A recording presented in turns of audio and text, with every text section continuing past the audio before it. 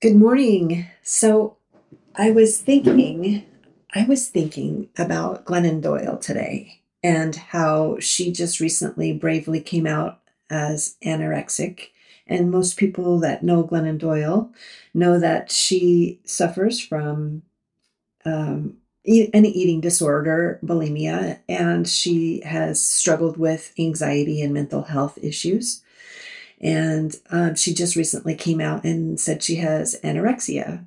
And when I thought about her and her very first podcast, and she wakes up early in the morning at 5 a.m. and she is recording her podcast, and I found her to be so brave. And what's keeping me from doing my podcast is just that I'm not brave enough. And so I decided if Glennon Doyle can do it, so can I. So today is my first podcast and my first recording. And my podcast, I think I've been waiting for myself to become an expert at something before I start my podcast, before I start my YouTube channel. I need to be the expert. I need to know everything. I need to be able to teach people. And the reality is, no, I don't. I don't need to know. What I want to do in my podcast is share. And I want to share people's stories, and I want to share stories of grief so that we can all start to understand grief better. A lot of people have been talking about grief lately, or maybe it's just that since I study grief, I've been noticing more people talking about it, and they've always been talking about it. I'm not sure which is true. What I know for sure, though, is that we have become grief illiterate in this country and probably a lot of places. We have had this pursuit of happiness. We've had this pursuit of making life better.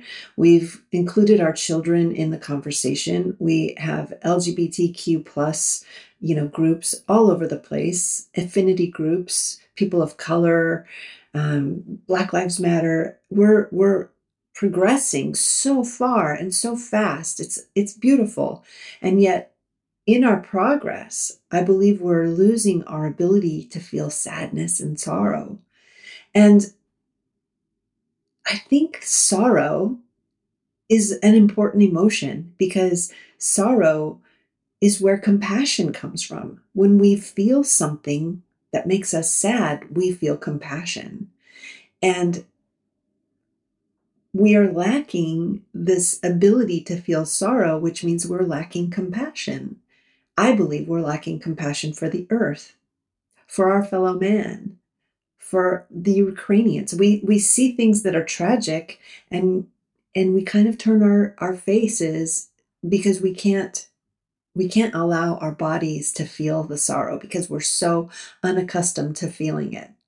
So I want to bring sorrow back into our lives. I mean, the bittersweet, it's the beautiful sadness, um, the feeling of feeling sad and happy at the same time, feeling open, sad and open. We do enjoy a sad song. We do enjoy a sad movie, but I've noticed that our songs, when I was in high school, we had songs like, we had joy, we had fun, we had seasons in the sun. These songs were sad. I don't hear those sad songs anymore.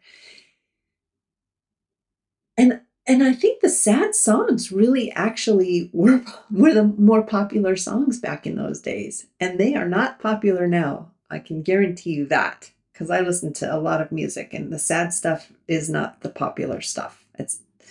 So anyway, I think my job in this podcast is to bring our ability to feel sadness and sorrow back without judging it. We can cut out half of the sorrow and sadness if we stop judging our feelings of sorrow and sadness, if we stop feeling sad about feeling sad. So I want to interview people that have gone through grief and that have recovered from grief or that are still going through grief. And I want us to just come together to hear the stories and to witness other people's sadness and to witness other people's sorrow. I am a grief specialist. I'm a life coach. I'm a death doula. So I have some information that hopefully I can share during, our time together. But in the meantime, stay tuned for some beautiful stories about grief and sadness and how we are overcoming it and how we can, I believe, save the earth if we can all stop turning our head to the sad things that are happening. Because if we can embrace sorrow and sadness, we can change things. But we can't change things unless we allow ourselves to feel it. So that's what I'm going to do. Thank you for listening, and I hope you will subscribe to my podcast, and I hope that you will join me, and I hope we can start making big changes.